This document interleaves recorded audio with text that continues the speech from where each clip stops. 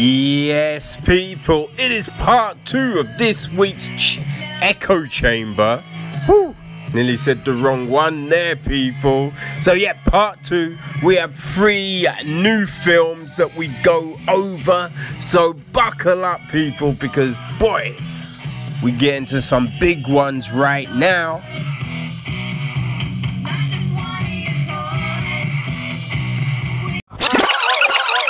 Hey, so it would seem there's another superhero related film on Netflix, and that one, people, is called Major Grom, Plague Doctor.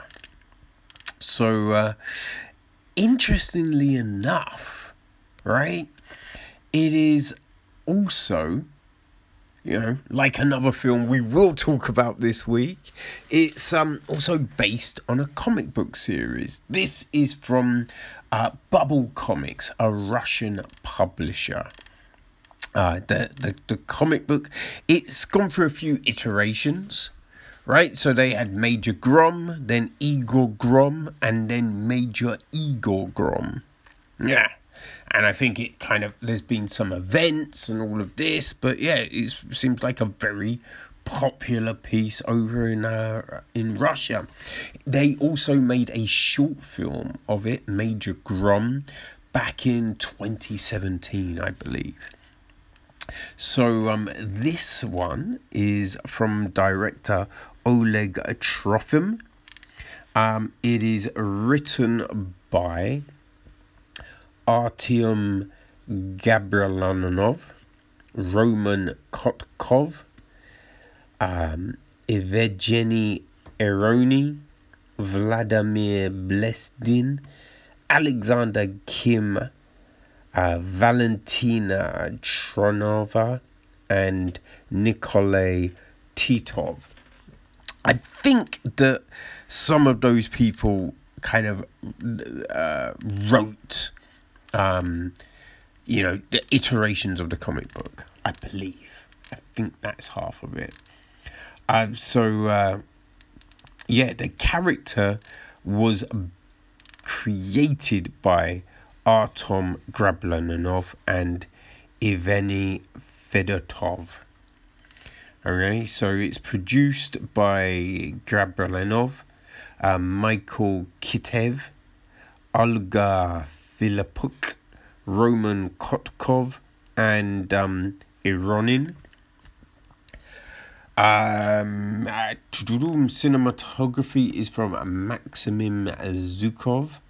It's edited by Yurij Kirka and Alexander Poznanov. Music is from Roman Selestov.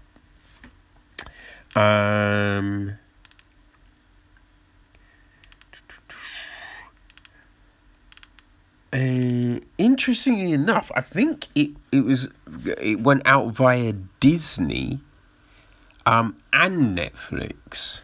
Interesting. Okay, so our cast.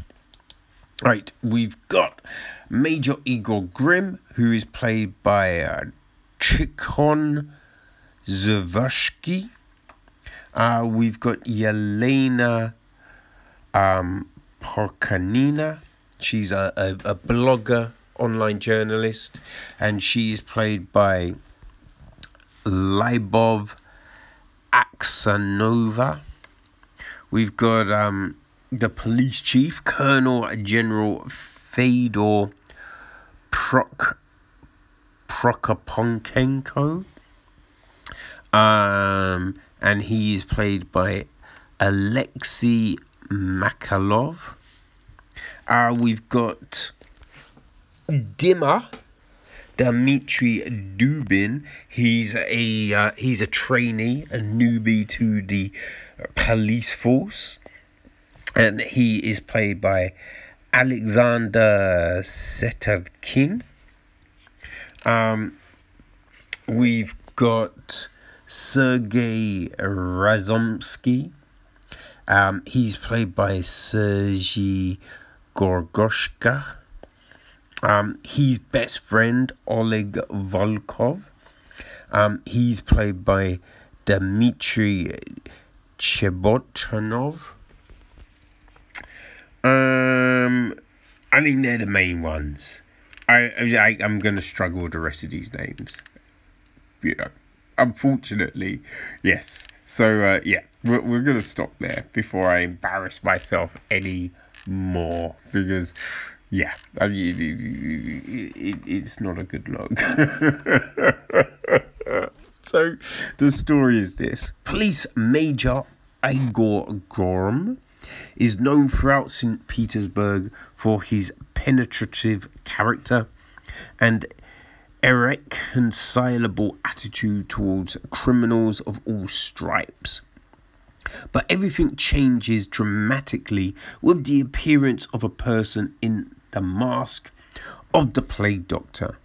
Having declared that his city is sick with the plague of lawlessness, he takes up treatment, killing people who at one time escaped punishment with the help of money and high status in society.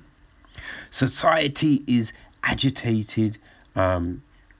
The police officers are powerless. For the first time, Igor faces difficulties in the investigation, the outcome of which may determine the fate of the whole city. Ba-ba-bum. So we start off, right, with a boy. You know, he's it's on the beach, and then we see a group of boys chasing a dog, right? And you know, first you wonder what they're doing, and then the dog gets trapped, and it looks like they're going to, try and kill the dog, which you're just like, what are you doing?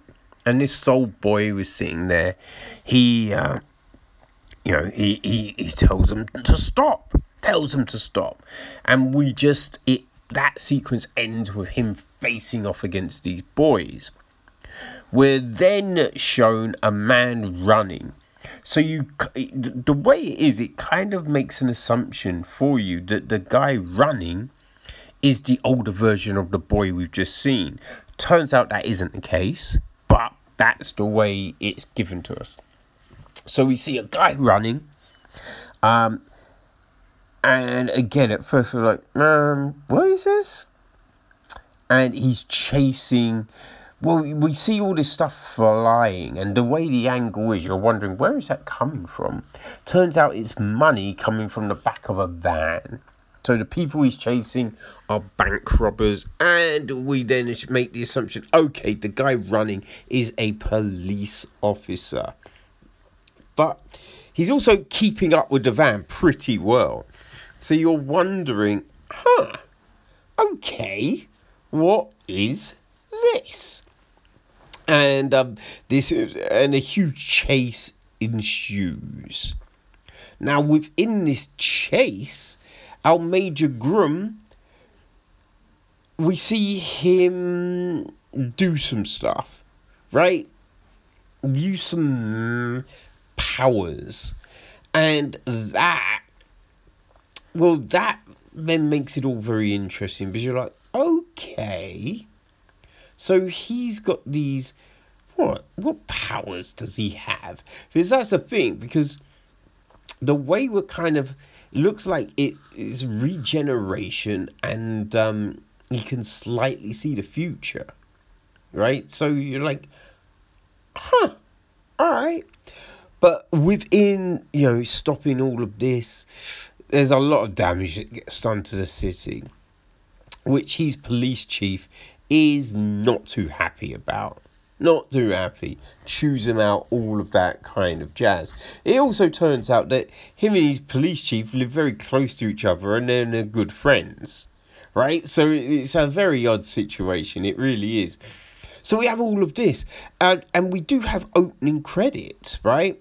We go into this, then we get more opening credits. It's insane, because they're not short, right? And you're like, what the fuck is it doing? Why have we got these long ass credits after the film is already this is weird. Right, so everything is moving along and all of this, and you're like, okay, interesting.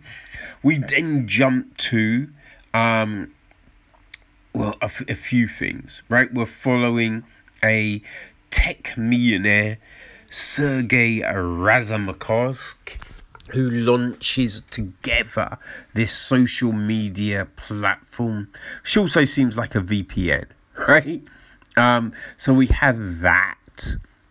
And then we're also at the trial of Kirill Gherkin, right? This rich jet setter who killed a girl in his car, and it looks like he is going to get away with it. So there's a few different things that we are following.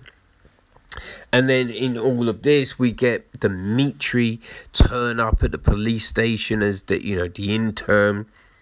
So there's a lot going on, right? A lot going on.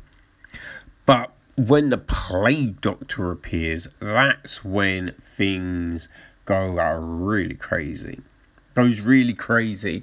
And I think the thing with this is, right, it's an interesting story, but they've tried to do way too much with it. And the thing being, it's not short, right? It's not short. It's like 2.25 hours. You know what I mean? It's 2.25 hours, man. So you're like, huh. But yeah, they kind of tried to fit too much in it. And also it just seems that, right, along with all the different threads, they're trying to say way too much, right? But unfortunately, it doesn't all come across. Like there's this whole one thing about this boy who's a friend of the girl who gets killed, right, by the rich dude. And he's all seeking revenge. And we see his character go through all of this stuff. And it goes to a pretty drastic place, right? You kind of think, your actions don't actually make any sense, especially where we see him at the very end, right? And he does some shit, but it then just seems he's free, and you're like, what the fuck is that, right? It gets a little crazy.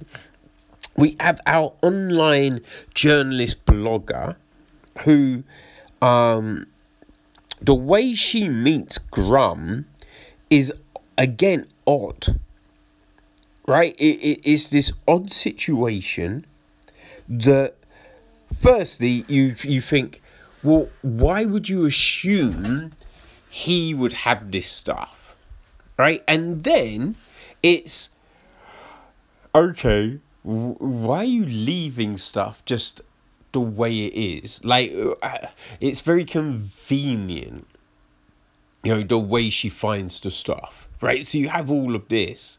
I mean, you had this whole weird conceit of, oh, you took a photo I don't like, I'm gonna smash your phone. And it's just like, yeah, but the cloud?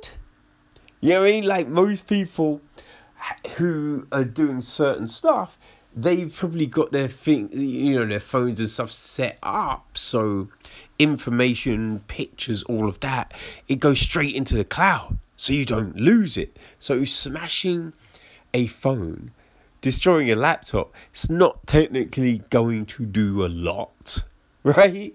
So you this is happening, you're like, wait, what? That make no sense. That's weird. So we have all of this stuff. Now, as I said, right, at the beginning, we have Grum use these powers. We don't see him utilize this again until the very end, which is super weird, because there's a certain things happening that you're like, well, how would that happen if you can do this? right? It doesn't kind of set it up like, well, I can only do this at this point, or this only happens because of this, or the thing that goes down. It's not even that there's this big distraction or something that would mean, oh, that stops him from. No. So you're like, wait, how does that happen? Right? How does that happen? So you have all of these things, and they just, again, just fitting so much in here. They do throw us this big kind of red herring. No, not a red herring. Well, it kind of is a red herring, and then we get this big plot twist kind of thing. And I'm like, okay, that's all well and good. That's fine. But the problem I had with it was they've already set the character up in a certain way, right? So for us to then believe this thing is a little odd. They've also, I kind of think, if you're doing this, what they did, there needs to be some indications of it. Right, because to just suddenly go, ta-da, it's kind of cheating, right? It's kind of cheating. You're being very lazy with your story writing. But they didn't give us any of those little hints. There was nothing to make you go, hold on, I don't think. So you're just like, wait, to then just do. Come on, guys. Come on. What are you doing? But then the crazy thing was, well, there's a few crazy things, right? So at the school, you just find evidence of this thing? Yeah, like, surely that person wouldn't have let them have that. And we know he still is involved with the school because we're told that. So you're just like, wait, why would that person just leave? Yeah, that's just too, it's too on the nose, right? So there is that. I think you've then just got how, like, the journalist keeps on showing up. You've got the intern. The intern does this thing towards the end of the film, which makes no sense after then what he says and how he acts. You're just like, but you didn't have to do that thing. Why did you do that thing if you're then all of this? It's a little bit odd. Now, people, I should let you know as well, there is an end credit, but at the very, very, very end of some long ass credits. I only let the credits play because I was getting some stuff ready. So I was just like, oh, let me just get this ready. And I just had left the TV on, right? Because the credits are so long. So I'm just wondering how many people will watch the very end credit. And the end credit does kind of set up a scenario for a sequel, right? But it also then, it does a weird thing where you're just like, how would that person not have known? Right? I don't understand how the person wouldn't have known this thing that was shown at the very end. It makes no sense. It's like, what? Nah, I can't buy that. It's crazy. So, I think there's some good stuff in here, but it just lets itself get a little convoluted.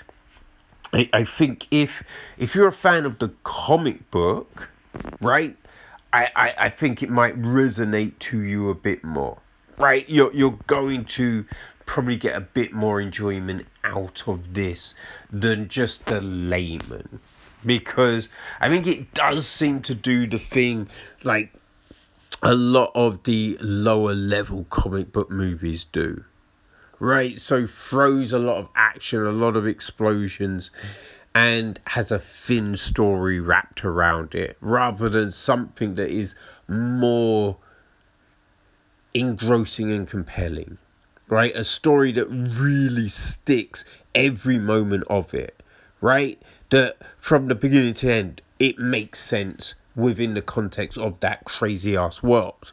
You know what I mean? I think that's a big difference here. But yeah, it's not terrible, right? I think there's definitely going to be bits in it that people enjoy. And as I said, look, if you're Russian, if you read the comic books, then I think it's going to hit you more. So Major Groom, Plague Doctor, it is on Netflix right now.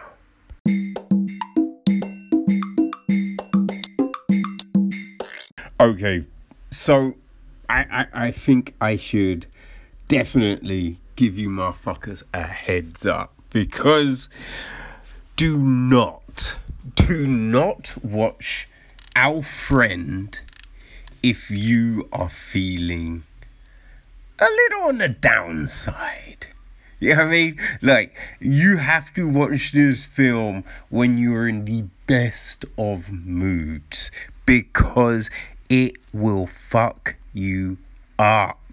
Jesus Christ. I mean, I've seen this film sitting around, right? Sitting around. Hasn't been out for that long, but I've seen it there, right? I have seen it there, and you know, I don't even know why, right? But there was something, and I checked, and I saw, oh, it's got Casey Affleck in it, Jason Segel, Dakota Johnson, and I was like, yeah, they are all very solid. This could be good. I wonder what it's about. And then you read what it's about, and you're like, okay, all right, maybe not right now. It sounds a little sad. I might wait a little. You know what I mean? I might wait a little. So I did. And I came back to it. Jesus Christ. Jesus Christ. I'm telling you, motherfuckers, right? I'm just like, I thought, you know what? I'm in a better mood. I'll watch it. No. It was definitely not the time. Not the fucking time. Damn. Oh, it was very difficult, but it is a very good film. It's it's a good film. So the weird thing is, I see it debuted at the London Film Festival in 2019, and I don't know how the fuck I missed it. Because I covered so much. I covered so much that year. So it might have just been, it fell between the cracks, because, boy, I don't know, I definitely couldn't have fit any more films in to the ones I actually fucking covered. But yeah, surprised I missed it. Right? But, damn. That's all I can say. Now, the crazy thing is, it's actually it's on a true story. It's based on a true story, and from an article that was written. An article was written, and it went in the, oh, God.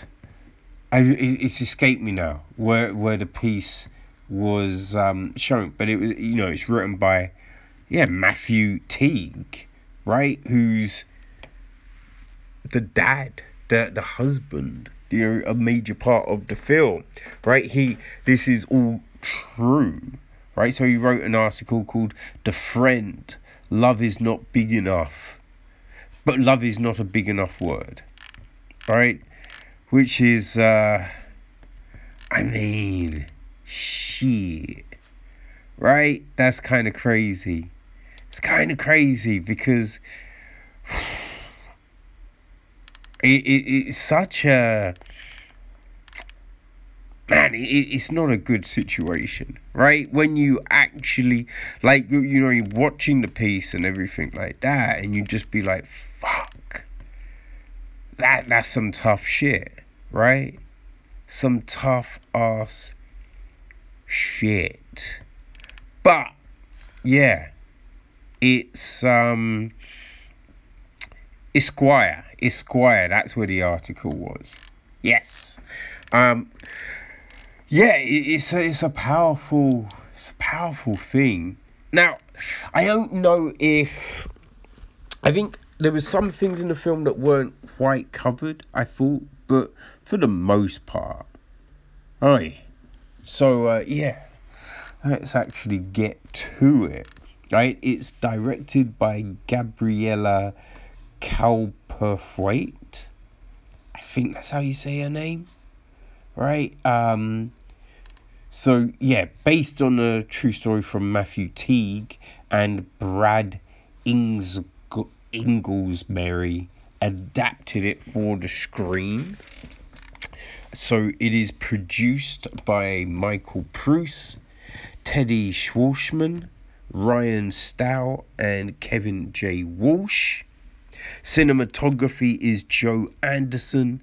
It's edited by Colin Patton. Music is Rob Simonson. And yeah, cast-wise, well, cast was very good, right? So we have Casey Affleck, who plays Matthew Teague. Dakota Johnson plays Nicole Teague. Jason Segel plays Dane Fushek. And they're kind of our main peoples. We've then got Denny Benton plays Charlotte, Nicole's best friend. Aaron, she's married to him. He's played by Jake Owen. I don't know if he's related to the other Owens, whose names, again, have just gone out of my mind. But, you know, those Owen peoples. I don't know. He kind of looks like them, but I don't know. We got Gwendolyn Christie. She plays Teresa. Cherry Jones plays Faith Pruitt. I should have got to these earlier, but we have the Matthew and Nicole's two daughters, Molly, who's played by Isabella Rice, and Evie, the younger of the two, played by Violet McCraw. We've got Kat, played by Mariella Scott, Gail, who's Anna O'Reilly, Elizabeth Azita Ganizada, and Kenny, who's played by Sampli Baringa. And the gist of the piece is, after Nicole receives a terminal cancer diagnosis, her and her husband's best friend Dane moves in with them. He offers them support during this time, all while putting his own life on hold. So yes, that's the thing. Which, don't know, right? He does put his life on hold, but I feel there's more to it than that, right? There seems more to it than that. Now, the film jumps around a lot, right? We got timestamps, and so we jump before, like, the diagnosis. So we got periods of time before and then periods of time after. That's what we're doing. And so we jump around quite a bit. The one bad thing, right, I did feel was, so what would happen is you get these, don't know what you call it. I'm going to say boilerplate. I know it's not the word, right? But this thing would come up on screen and it will say summer 2013.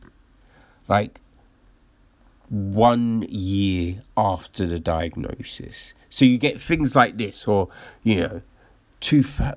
fall 2008, 4 years before, right? that's the kind of thing that would come up. But it's this white writing on the screen. And a good few times, it's on a really light background. So you miss it. Like the first time, we're at a hospital scene, right? So it's all white, and then this text comes. I missed it the first time, but there was something, and I rewound it a little, and I was just like, oh, it's text. Okay. So I thought that, I was like, they could have done that better. But we start off, and we've got Dane outside with the daughters, Molly and Evie, and he's keeping them occupied. They're playing a little game, and then we see Matt talking to Nicole. Nicole's in bed. You know she's ill, right? She's got the headscarf on. You could. There's clearly a cancer look, and Nicole has got it. She's got it in spades. So they're talking, and you just hear, I think we should tell them now, right? So you kind of get the gist. And then we just see the girls go into the room. And, we're just like, okay, right, yeah, it's crazy, right? So we don't hit, the conversation doesn't take place. We then jump. We jump, 13 years earlier. So yeah, to 2008? No, 13 years. No. I think it's 2000. We jumped to 2004, maybe? No, I forget. But we jumped 13 years earlier, and we see the beginning, right? So it's, Matt and Nicole. We see them just taking care of each other, just in that full bloom of love. Everything is great. Then we see them at their respected workplaces. Matt's working for a paper.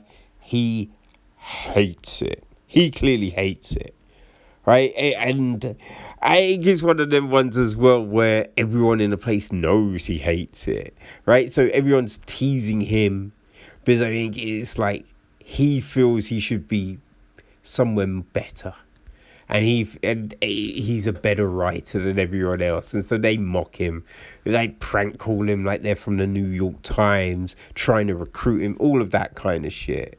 On the flippy flip, Nicole, she's an actress, so she works for a theatre company, and we see her, prepping for a role and everything like that. There's that clear difference, but Matt, he does get the call. We see him get the call and everything like that. And that's when things change, right? We see that change. And I think it's an interesting thing, what the film does here, right? But we then jump. We jump in time. We jump to December 2012, right? And so it's as the diagnosis, but the first diagnosis, right? And so we have all of that, but we follow Dane a bit more now, right?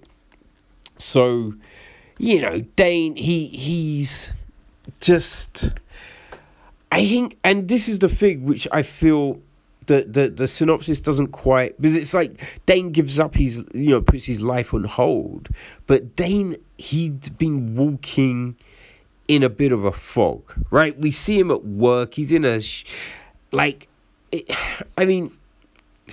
look, you say it's a shitty job. It's not necessarily a shitty job, because there's a load of people in these sorts of jobs, but it's, got the job has a ceiling to it, and you can see that he wants more, but he's just afraid to go and get it, right? I think that's the big thing that we have from Dane. There is this fear of putting yourself out there, and look, early in we don't see it in the film, but it's mentioned that he originally tried to ask out Nicole, right? But he didn't know she was married at the time, blah, blah, blah. So we have all of this, but we see he likes one of her friends. That doesn't turn out. And we just see him in these different situations, and they're not working. Now, he does meet this one girl, and she seems to want to take it to a place, and you can kind of tell that he doesn't, right? And that's when he moves in with Matt and Nicole. So I'm a bit like, yes, he put his life on hold to some extent, but he's not happy at work, right? His relationship technically is great, but he's too scared to, be himself, be free, open up into it. So he's kind of hiding. And you see him throw himself into caring, right? Caring for Nicole, the kids, Molly and Evie, and Matt, right? He's the person they can turn to. And he's more than happy to play that role. It's kind of hard to break him down. You know what I mean? And I think that's one of the big things. So we get that. And then we see all of these, by jumping back and forth, we see all of these other moments in their lives. Right? The rockiness. Because, listen, every relationship is going to go through rocky phases. Everyone. But it's like, are you going to work for it? Like, what are you going to do? What are you going to do to improve it? And I think what we see is sometimes it takes like something crazy for you to really see what you're missing out on, because now it's always difficult because it's a film, right? So you don't know what's true and what isn't, and what things were played up a little bit more, you know what I mean? But yeah, Matt's an arsehole. Matt isn't a nice person for a big chunk of the film. Like he's very much about himself. And you kind of get it, because he finally got a job that he was really wanting. But in doing that job, he neglects everyone else in his life. Right? So I think we see all of this, right? All of this is there, right? The openness, the closedness, right? But Dane is always that person. Always that person who can be counted on.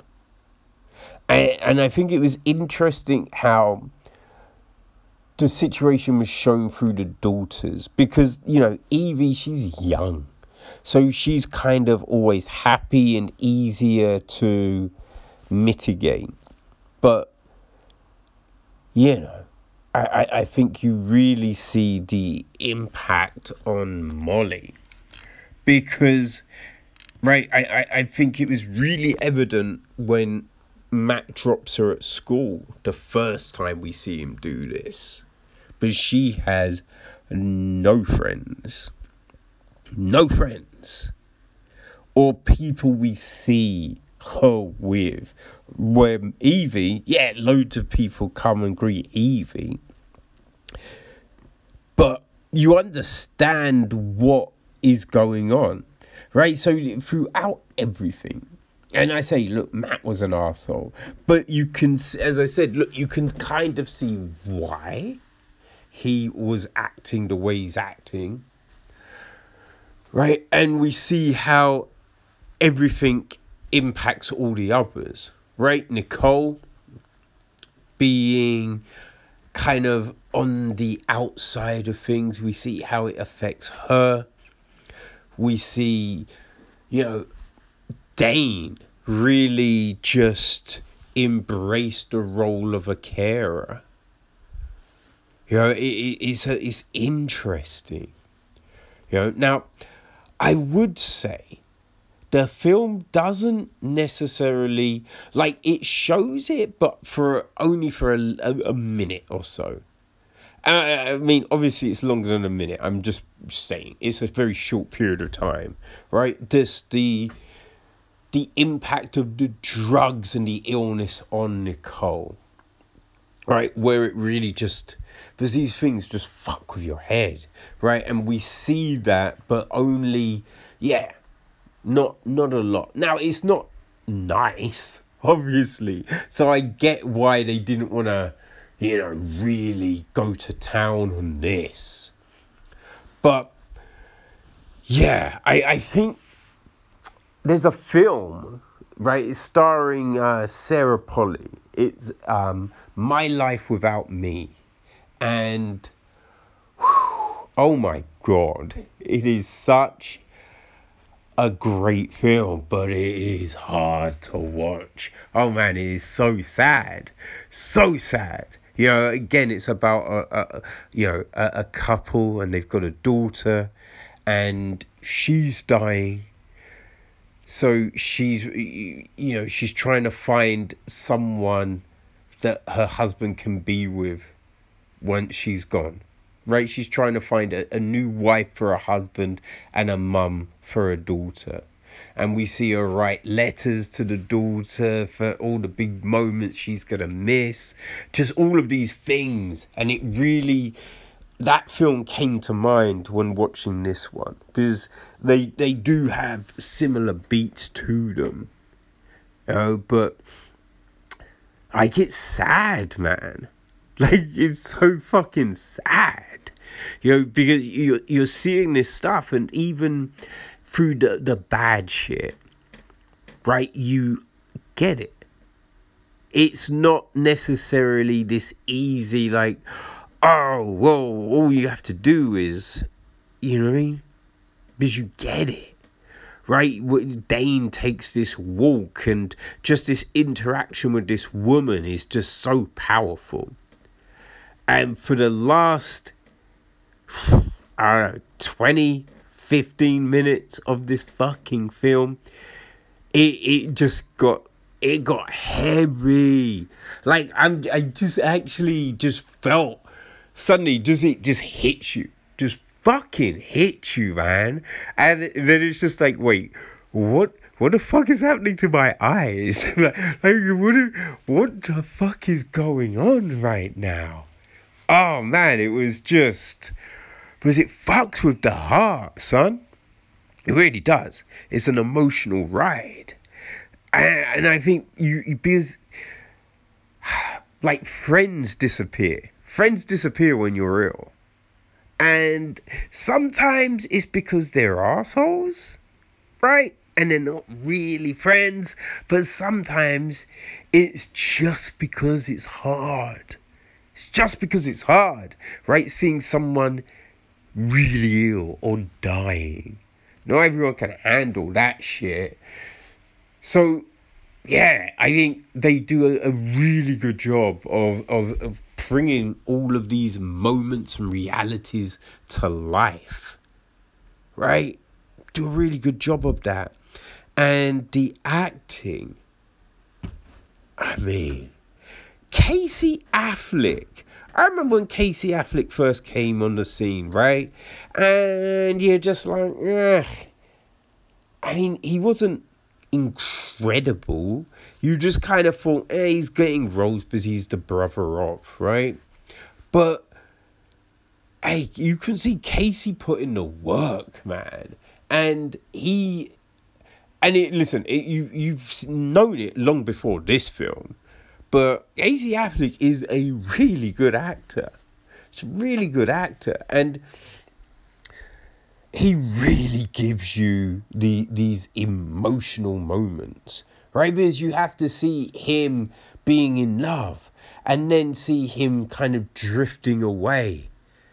You see him getting hurt, right? Seeing the impact of knowing that his wife is dying, right? Trying to cope with his daughters, just all of this. And he really gives you this heartfelt performance without being over the top, right? The girls, now the little girls, it's an interesting one, right? Because the performance is that of sadness, but, you know, for Evie, right, Violet McGraw, she has to give you this role where she's sad, but she's so young, she's still happy.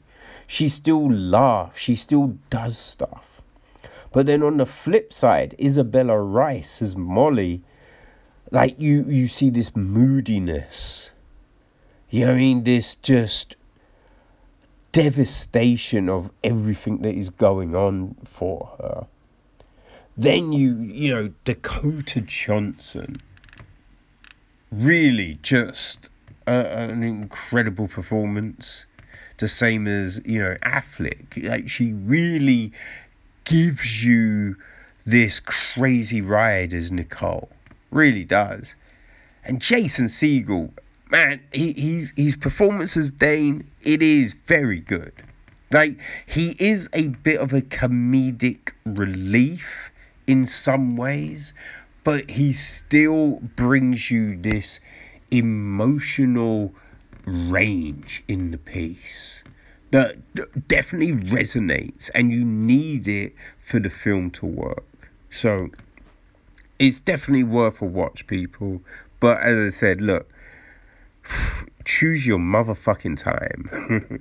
Choose your time. You need to be happy, because if you are feeling down, oh, this is not the film. This is not the fucking film. And if you do like this film, go check out My Life Without Me, because it's extraordinary. It really is. And I think you'd like it. If you like this, I think you will very much like that one. Alright? So yeah, it's on Prime Video. So our friend, Prime Video, go get your feels on, people.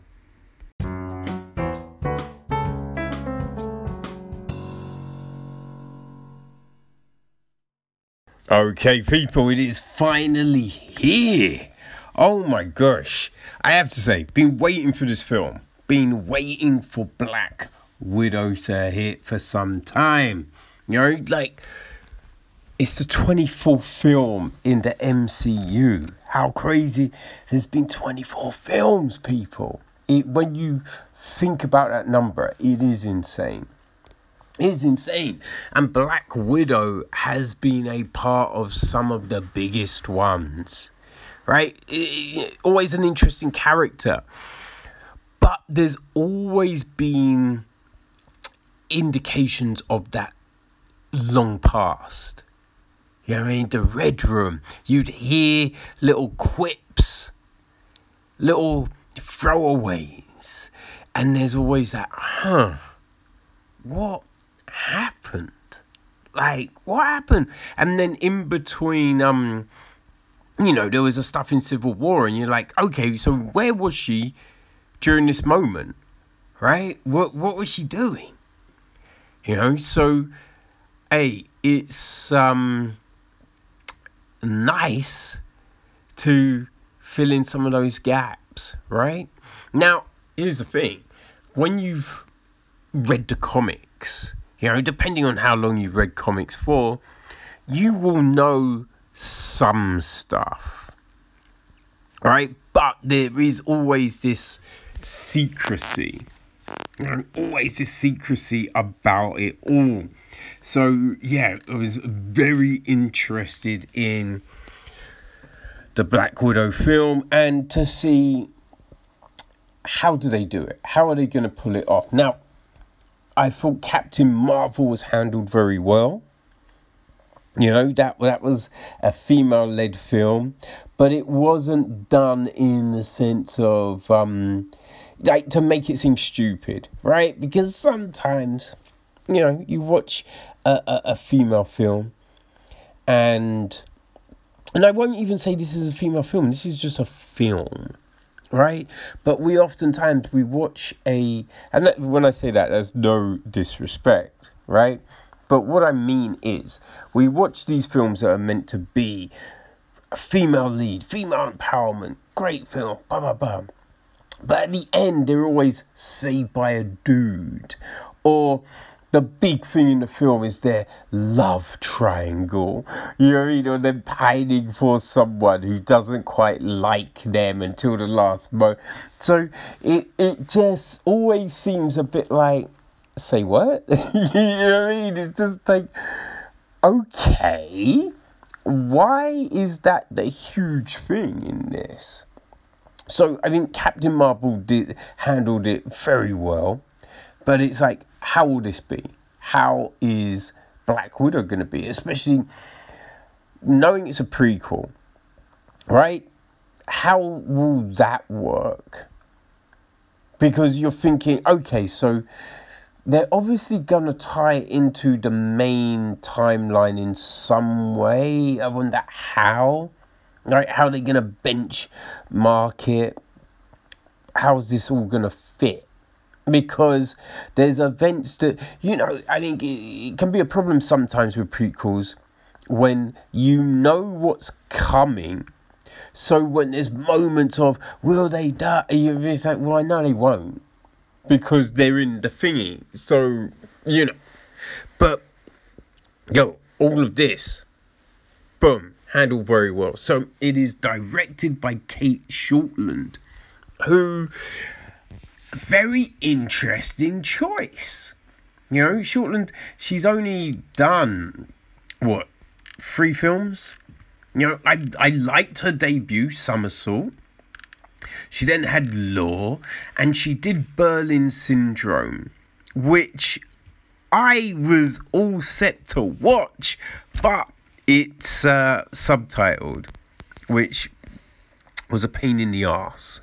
You know what I mean? Pain in the arse, man. But 3 films and she gets this. You know what I mean? That's kind of huge, right? I think she did a very good job. So it is written by Eric Pearson, with story help from Jack Shafir and Ned Benson. It's produced by Kevin Feige.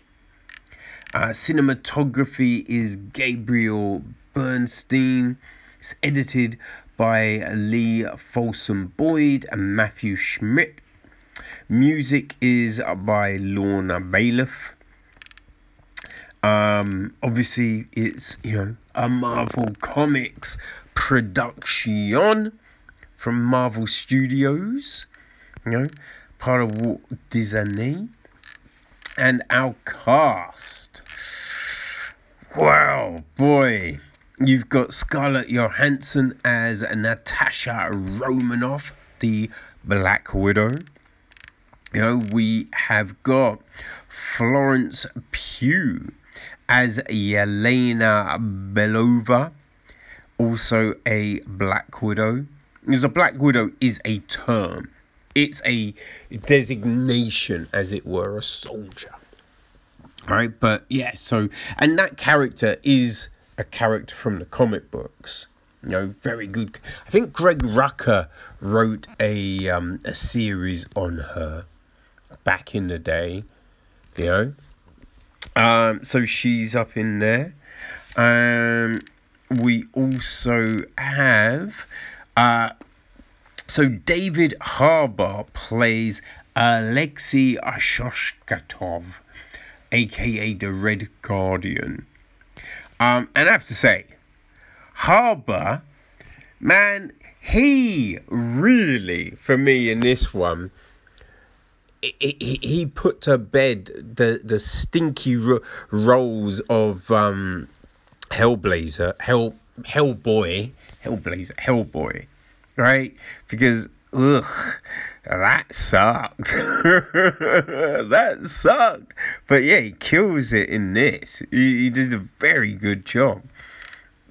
We've also got, gosh, Rachel Weisz. Yeah, Rachel Weisz plays Melina Vodskov, aka a Black Widow. We've got Ray Winston as a Dreykov. He's a Russian general that controls the Red Room. We then have Olga Kurylenko. She plays Antonio Dreykov, his daughter, and also is a flip on a character that everyone knows, but I won't reveal. We've got O.T. Fagabinel, who plays Rick Mason. He's a fixer, that helps out Romanov and the Loinch. So they're our main peoples up in the piece. There's a few other people that jump in. Oh, I mean, we got William Hurt obviously as Thaddeus Ross. Because remember, this is set in between Civil War. So yeah, we get Thaddeus, up in there, which is always interesting. Who else? I think that's everyone. That is everyone, people. So the gist of the piece is this, right? So yeah, in Black Widow, Natasha Romanoff, aka Black Widow, confronts the darker parts of her ledger when a dangerous conspiracy with ties to her past arises. Pursued by a force that will stop at nothing to bring her down, Natasha must deal with her history as a spy and the broken relationships left in her wake, long before she became an Avenger. Woo! There you go, people. And how great. So we starts in Ohio, 1995. We see a little girl riding a bike down the street, white picket fences, all of that. Right, she stops her bike, her little sister's there, they're playing, mum comes out, it's Rachel Weisz. I'm like, okay. So they're there, and everything's cool. Then the dad comes home, Alexei, and he says to her, the thing we've talked about, it's happened. We have an hour. So we then have to see them fleeing. And it is, oh my gosh, it is definitely, exciting as hell. The whole sequence of them getting out the country is pretty great. It's getting you pumped, man. It really is. So we see all of that, right? And then they go to Cuba. And then we get this kind of montage, right? We get this kind of montage, and we hear Smells Like Teen Spirit, right? That's getting played over this kind of, this odd montage. And I had to say, right, I'm watching it and I'm thinking, is that Tegan and Sarah? Right? Now, it wasn't Tegan and Sarah, because I double checked, and it's Think Up Anger featuring Malayla J. Right? But, oh my God, it was such a great sequence, and the Smells Like Teen Spirit and the cadence in which it is sung is captivating. It's this perfect thing. It really feels like a wartime kind of propaganda piece. It is very good. It's very good. And there's just this whole opening of the film. And people, I have to say, you are just dialed in. You are ready, man. You were so fucking ready. Boy. Oh my gosh. I really enjoyed the hell out of it. You know what I mean? I really enjoyed the hell out of it, man. So we then jump 21 years later, right? And now we're in it, man. So we've got Romanov. She's in a toilet, and you can see her like prepping some shit. And then you have Thaddeus Ross make the phone call, and you're like, oh, okay, this makes sense. Because remember in Civil War, when everyone's getting arrested, but Widow's still on the run, right? And so he's like, oh, where are you? I'm coming for you. And so we get all of this play out, right? All of this play out. Then we jump to Norway, right? She goes there. But then we're in Morocco, right? And you're like, okay. But we're following someone completely new, running. And it's like, who the fuck is this? Right? Because you're just trying to think and be like, oh, what character is this? I don't know.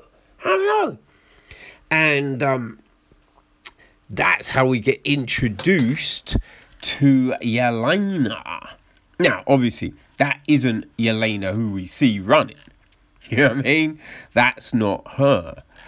But she appears. She appears in the whole thing. And that's when, right? That's when her storyline kind of opens up.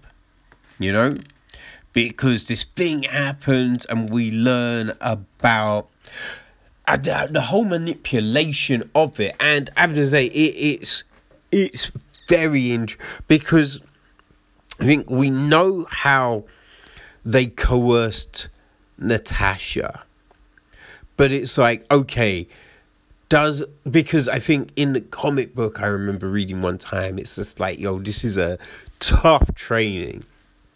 Most girls don't survive, right? So it was just like, oh, I wonder how. And so you learn that they've changed the techniques, right? They've changed it all.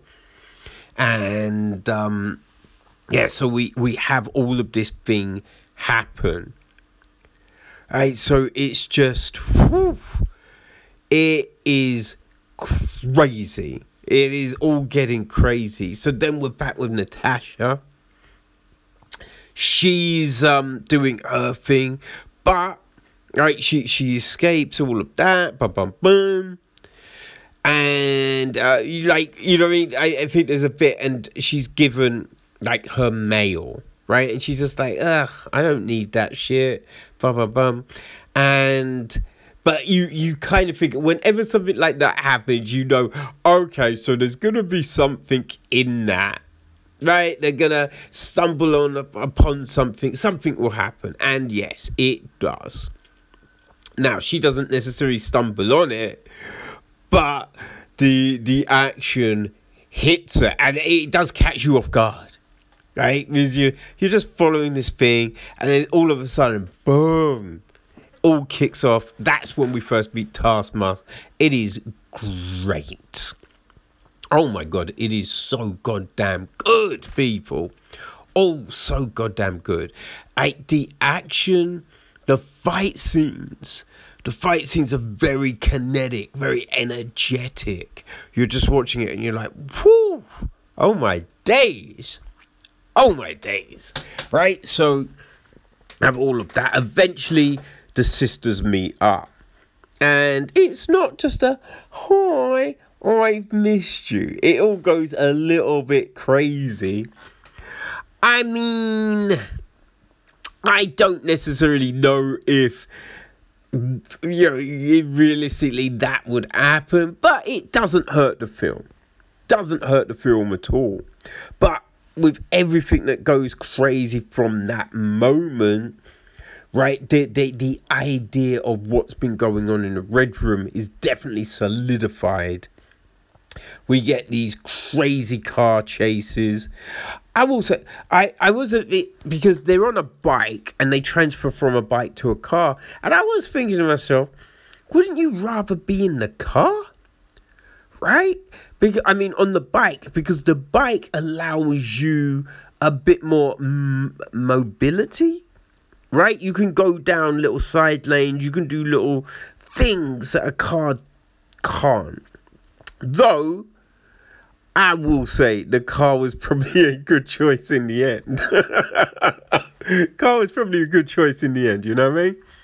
But, yeah, it's crazy heating up, and they're trying to get, the information, and that takes us all over the place. And, boy, it is a roller coaster.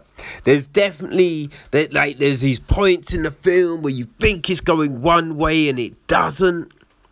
Right? You think something has happened, but it hasn't. Oh man, but you are very much invested. I didn't really feel there's any lags in the film. I think probably one of the big things is maybe the Russian accents. Because I ain't gonna lie, some of those Russian accents, boy, it's a little stinky. Ray Winston, not a good one. Not a good one, man. You know what I mean?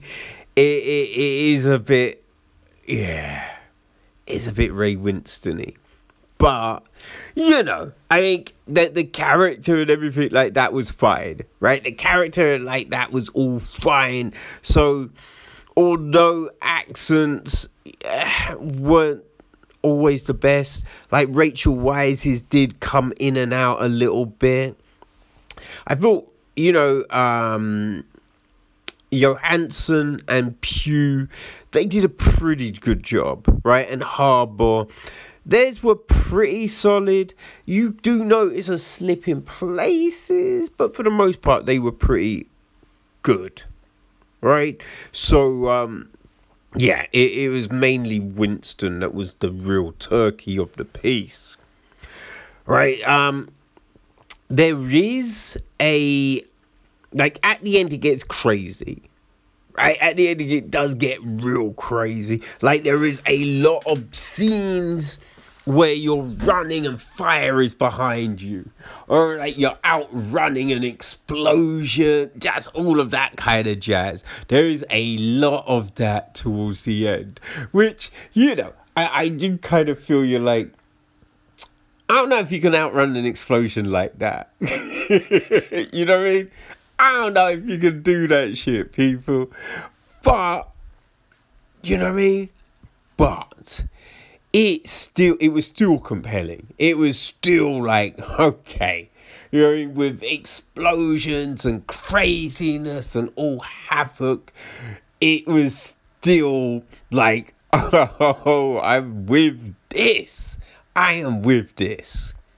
So very good story. People, there is a scene at the very end.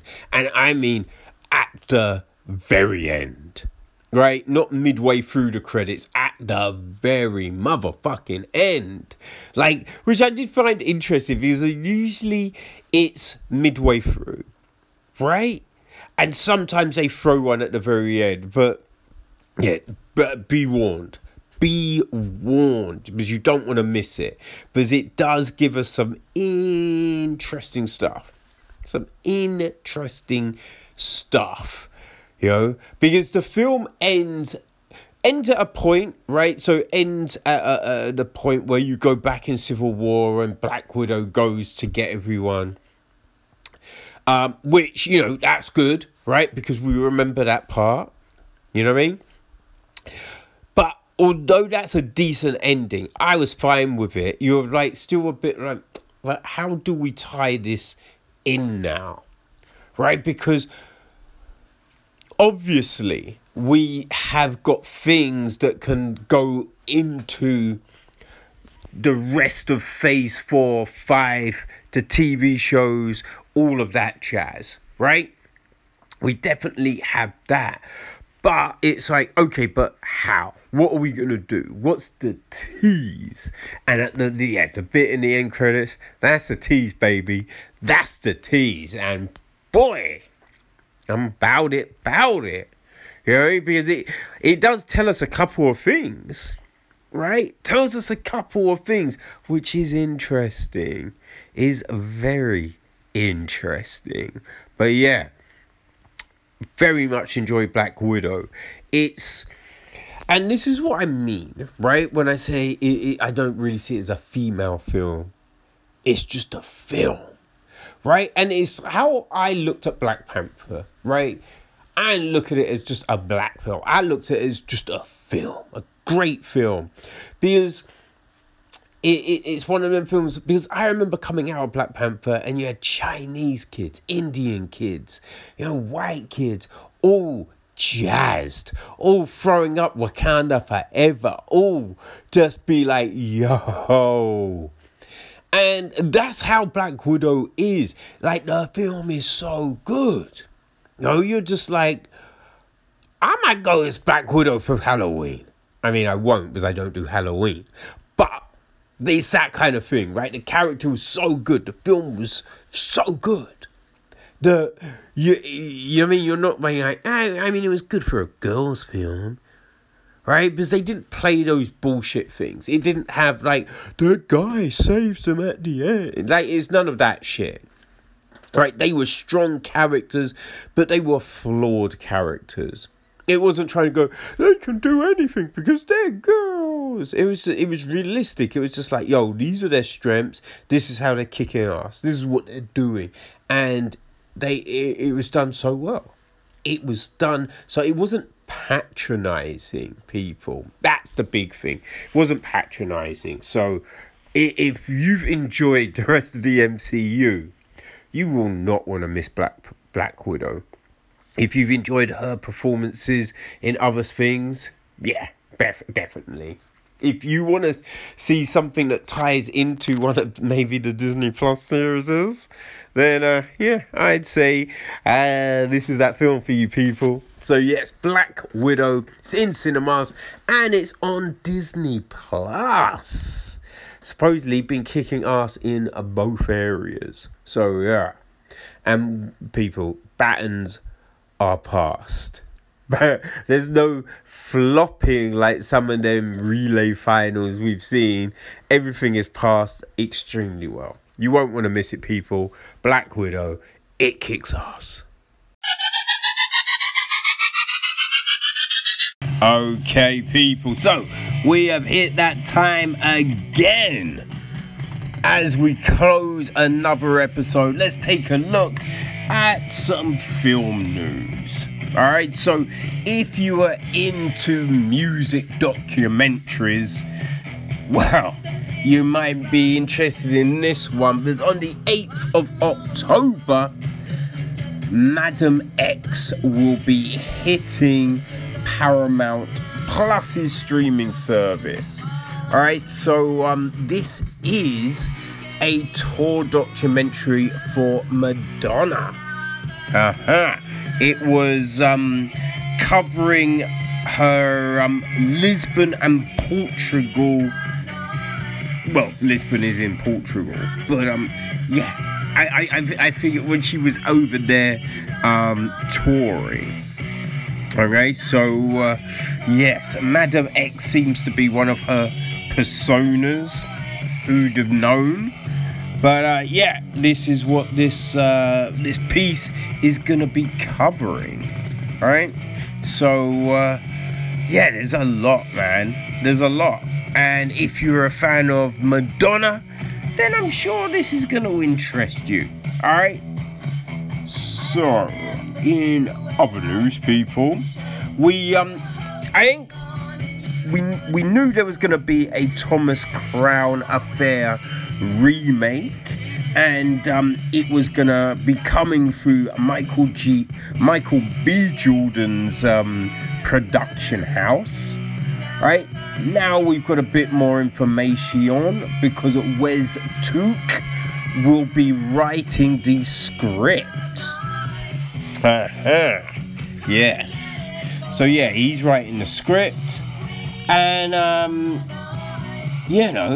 think it's following just the the format we've seen before in the Steve McQueen and the Pierce Brosnan iterations of the character. Alright, so could be interesting. The Russo brothers will be producing it too. So I'm kind of curious. You know what I mean? I don't think we need another iteration, right? Because the Bronson Rene Russo one was so good. But fuck it, let's see. Alright, so there's always those book adaptations that hit our screen because Hollywood can't always come up with a fresh idea.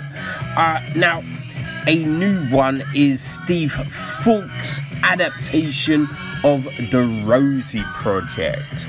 I believe, I remember I read this book back in, I think 2012.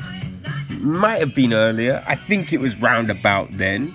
But it's getting made into the film, and it's following an unlucky in love university professor who creates an elaborate questionnaire in an effort to find a wife, and meets an unconventional woman who doesn't match any of his requirements but might be the perfect woman for him. So Fultz also writes the script. I do believe in the book the guy was autistic, so I don't know if they're bringing that to it, but it looks like Henry Cavill will be playing the university professor. Yes. Which I don't know if I remember rightly, the guy in the book wasn't he didn't have Henry Cavill looks. You know what I mean? But fuck it. Let's see what they do with that. Okay, so Joseph Kosinski has a new project coming. It's a comic book adaptation, right? And it's called a Chariot, right? It's going to be through Awa Studios and Warner Brothers, right? And so the gist of this is this, right? So a Cold War era secret government project to provide a star agent with a weapon unlike any other in the form of a state-of-the-art sports car. But the sports car is sunk in the ocean for decades, right? Because the agent, he crashed it, right? On a mission or something like that. But years later, a petty criminal looking to reform his life has stumbled upon the Chariot, and he's about to find out that the agent's consciousness is still controlling it. Bum, bum, bum. So it's written by Julian Meguzas. The graphic novel itself is from Brian Edward Hill and Priscilla Petitris. So I don't know. We'll see how this one turns out. Okay, so this is interesting, right? Because we are getting a new Bad Lieutenant film, right? So the original from Abel Ferreira, starred Harvey Keitel. Right, then we had Versa Warnog.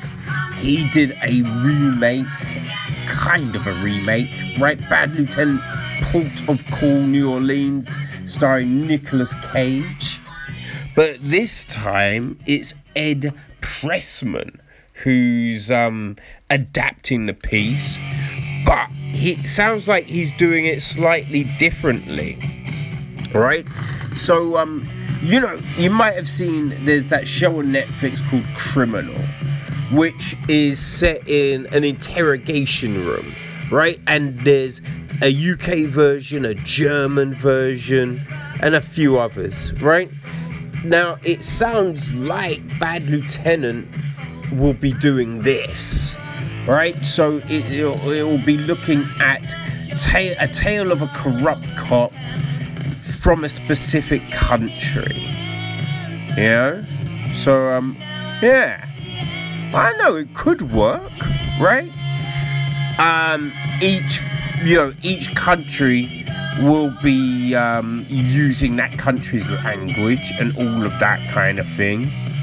So, I wonder if they're going to dub them, or if it's just going to be subtitles. I don't know. We will see, right? So, also, right, we've had news on the latest Star Trek TV series. We now find out that a new film is going to be in the works, right? It's kind of been gestating for a good ass while, right? We weren't sure if we were going to get a Tarantino version, but it looks like the new one will be from Matt Shakman, right? So you might recognize the name, because Shakman handled WandaVision. So we saw what he could do with that, which definitely, I think it gives you a bit of faith, right? Gives you a little faith that this could be something. No word really yet if it's sticking with, the Kelvin timeline and following the previous films, or if this will be something new. But it is it's coming, and it sounds like they are aiming for June 2023. So we will see what they do. So it looks like we are getting another Evil Dead film, right? It's going to be called Evil Dead Rise, and Mia Chalice, she's signed on along with Lily Sullivan, and also Elisa Sutherland is writing and directing the piece, right? Elisa Sutherland is also starring in it, and Lee Cronin is writing and directing it, right? It is coming through HBO, Warner Brothers, New Line, and Ghost House Pictures. So, in this new version, it says a road-weary Beth pays an overdue visit to her older sister Ellie, who is raising 3 kids on her own in a cramped Los Angeles apartment. The reunion is cut short by the discovery of a mysterious book deep in the bowels of Ellie's building, giving rise to flesh-possessing demons and thrusting Beth into a primal battle for survival as she faced with the most nightmarish version of the motherhood imaginable. So, we'll see what they do with that. Sam Raimi and Bruce Campbell will be executive producing the piece. So, in other news, people, right? So we've got a new sci-fi rom-com coming called Moonshot. It's written by Max Tax, and Zach Braff is stepping into the feature, right? So supposedly, right, it follows a future where Mars is transformed and colonized by the best humanity has to offer. Two very different college students wind up joining forces and sneak on board a space shuttle to the Red Planet in order to be united with their significant others. So you basically know that those two will end up together. Okay. So Braff is playing the mastermind behind the effort to colonize Mars, an entrepreneur and visionary in the vein of Elon Musk. It's also starring Cole Sprouse, Lana Condor, Mason Gooding, Emily Rudd, and Lucas Gage. So there you have it, people. In other news, right, coming to Netflix, is a new Jason Segel film, right? We talked about him in Our Friend. Well, he is starring with Lily Collins and Jesse Plemons in Windfall.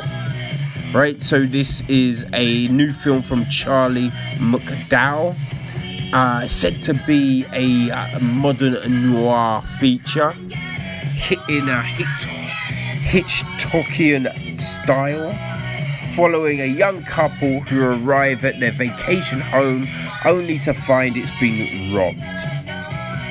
So, yes. Now, another thing with Netflix, they have extended their deal with Universal to screen their animated films. Right, so it sounds like they're gonna have exclusive rights in the States, and when the films finish their 4-month window on the Peacock, they will also then be hitting Netflix. So yes, now let's end with this, because this is interesting, right? Because look, we heard a while back that Amazon had paid a crazy amount of money to make a Wheel of Time TV series, which you feel, yeah, that makes sense, right? Because there's 13 books, if I remember correctly. So it's definitely too large to be made in a film format, which they had talked about in the past, right? So we knew a TV series is coming, but now word is they are making a film series as well. Yeah, right? So it's said to be a trilogy. Zach Stentz is going to be writing it. It's coming via iWatt Productions and Radar Pictures. And the first film, so here's the interesting thing. The first film is set several millennia before the time of the books, in a period known as the Age of Legends, a futuristic utopia powered by a magical force shared by men and women known as the One Power. When an unspeakable evil is unleashed upon the world, civilization descends into chaos and war blankets the globe. When men using the One Power become insane and destroy much of the planet, a small band of women unite under the White Tower and are humanity's last hope of survival. So, yeah, that's why it's interesting, right? It's said to complement the storylines from the TV series. So I think it's risky, right? Because essentially you're saying you have to watch the TV series, so I think it's going to narrow possibly the audience. But if done well, you know what I mean? Done well, could be good. So, yeah, we'll have to wait and see what they do with it, you know. But, yeah, there you go. There you go, people. So that is us for another week. I definitely recommend checking out the Fear Street films. Also, right, Black Widow is great. Oh my gosh, Black Widow is fantastic. And Our Friend is worth a watch. But remember, you have to watch it if you're in a good mood, because it is sad as hell. Alright? And remember, there's an end of credits moment in Black Widow. Right? End of credit moment at the end of Major Grum. You know, so yeah, you don't want to miss those. Alright, people, we will be back on a Monday. Yep. Monday for a special episode. And we'll have the usual Thursday episode as well next week. Alright? Until then, enjoy your film watching. Peace!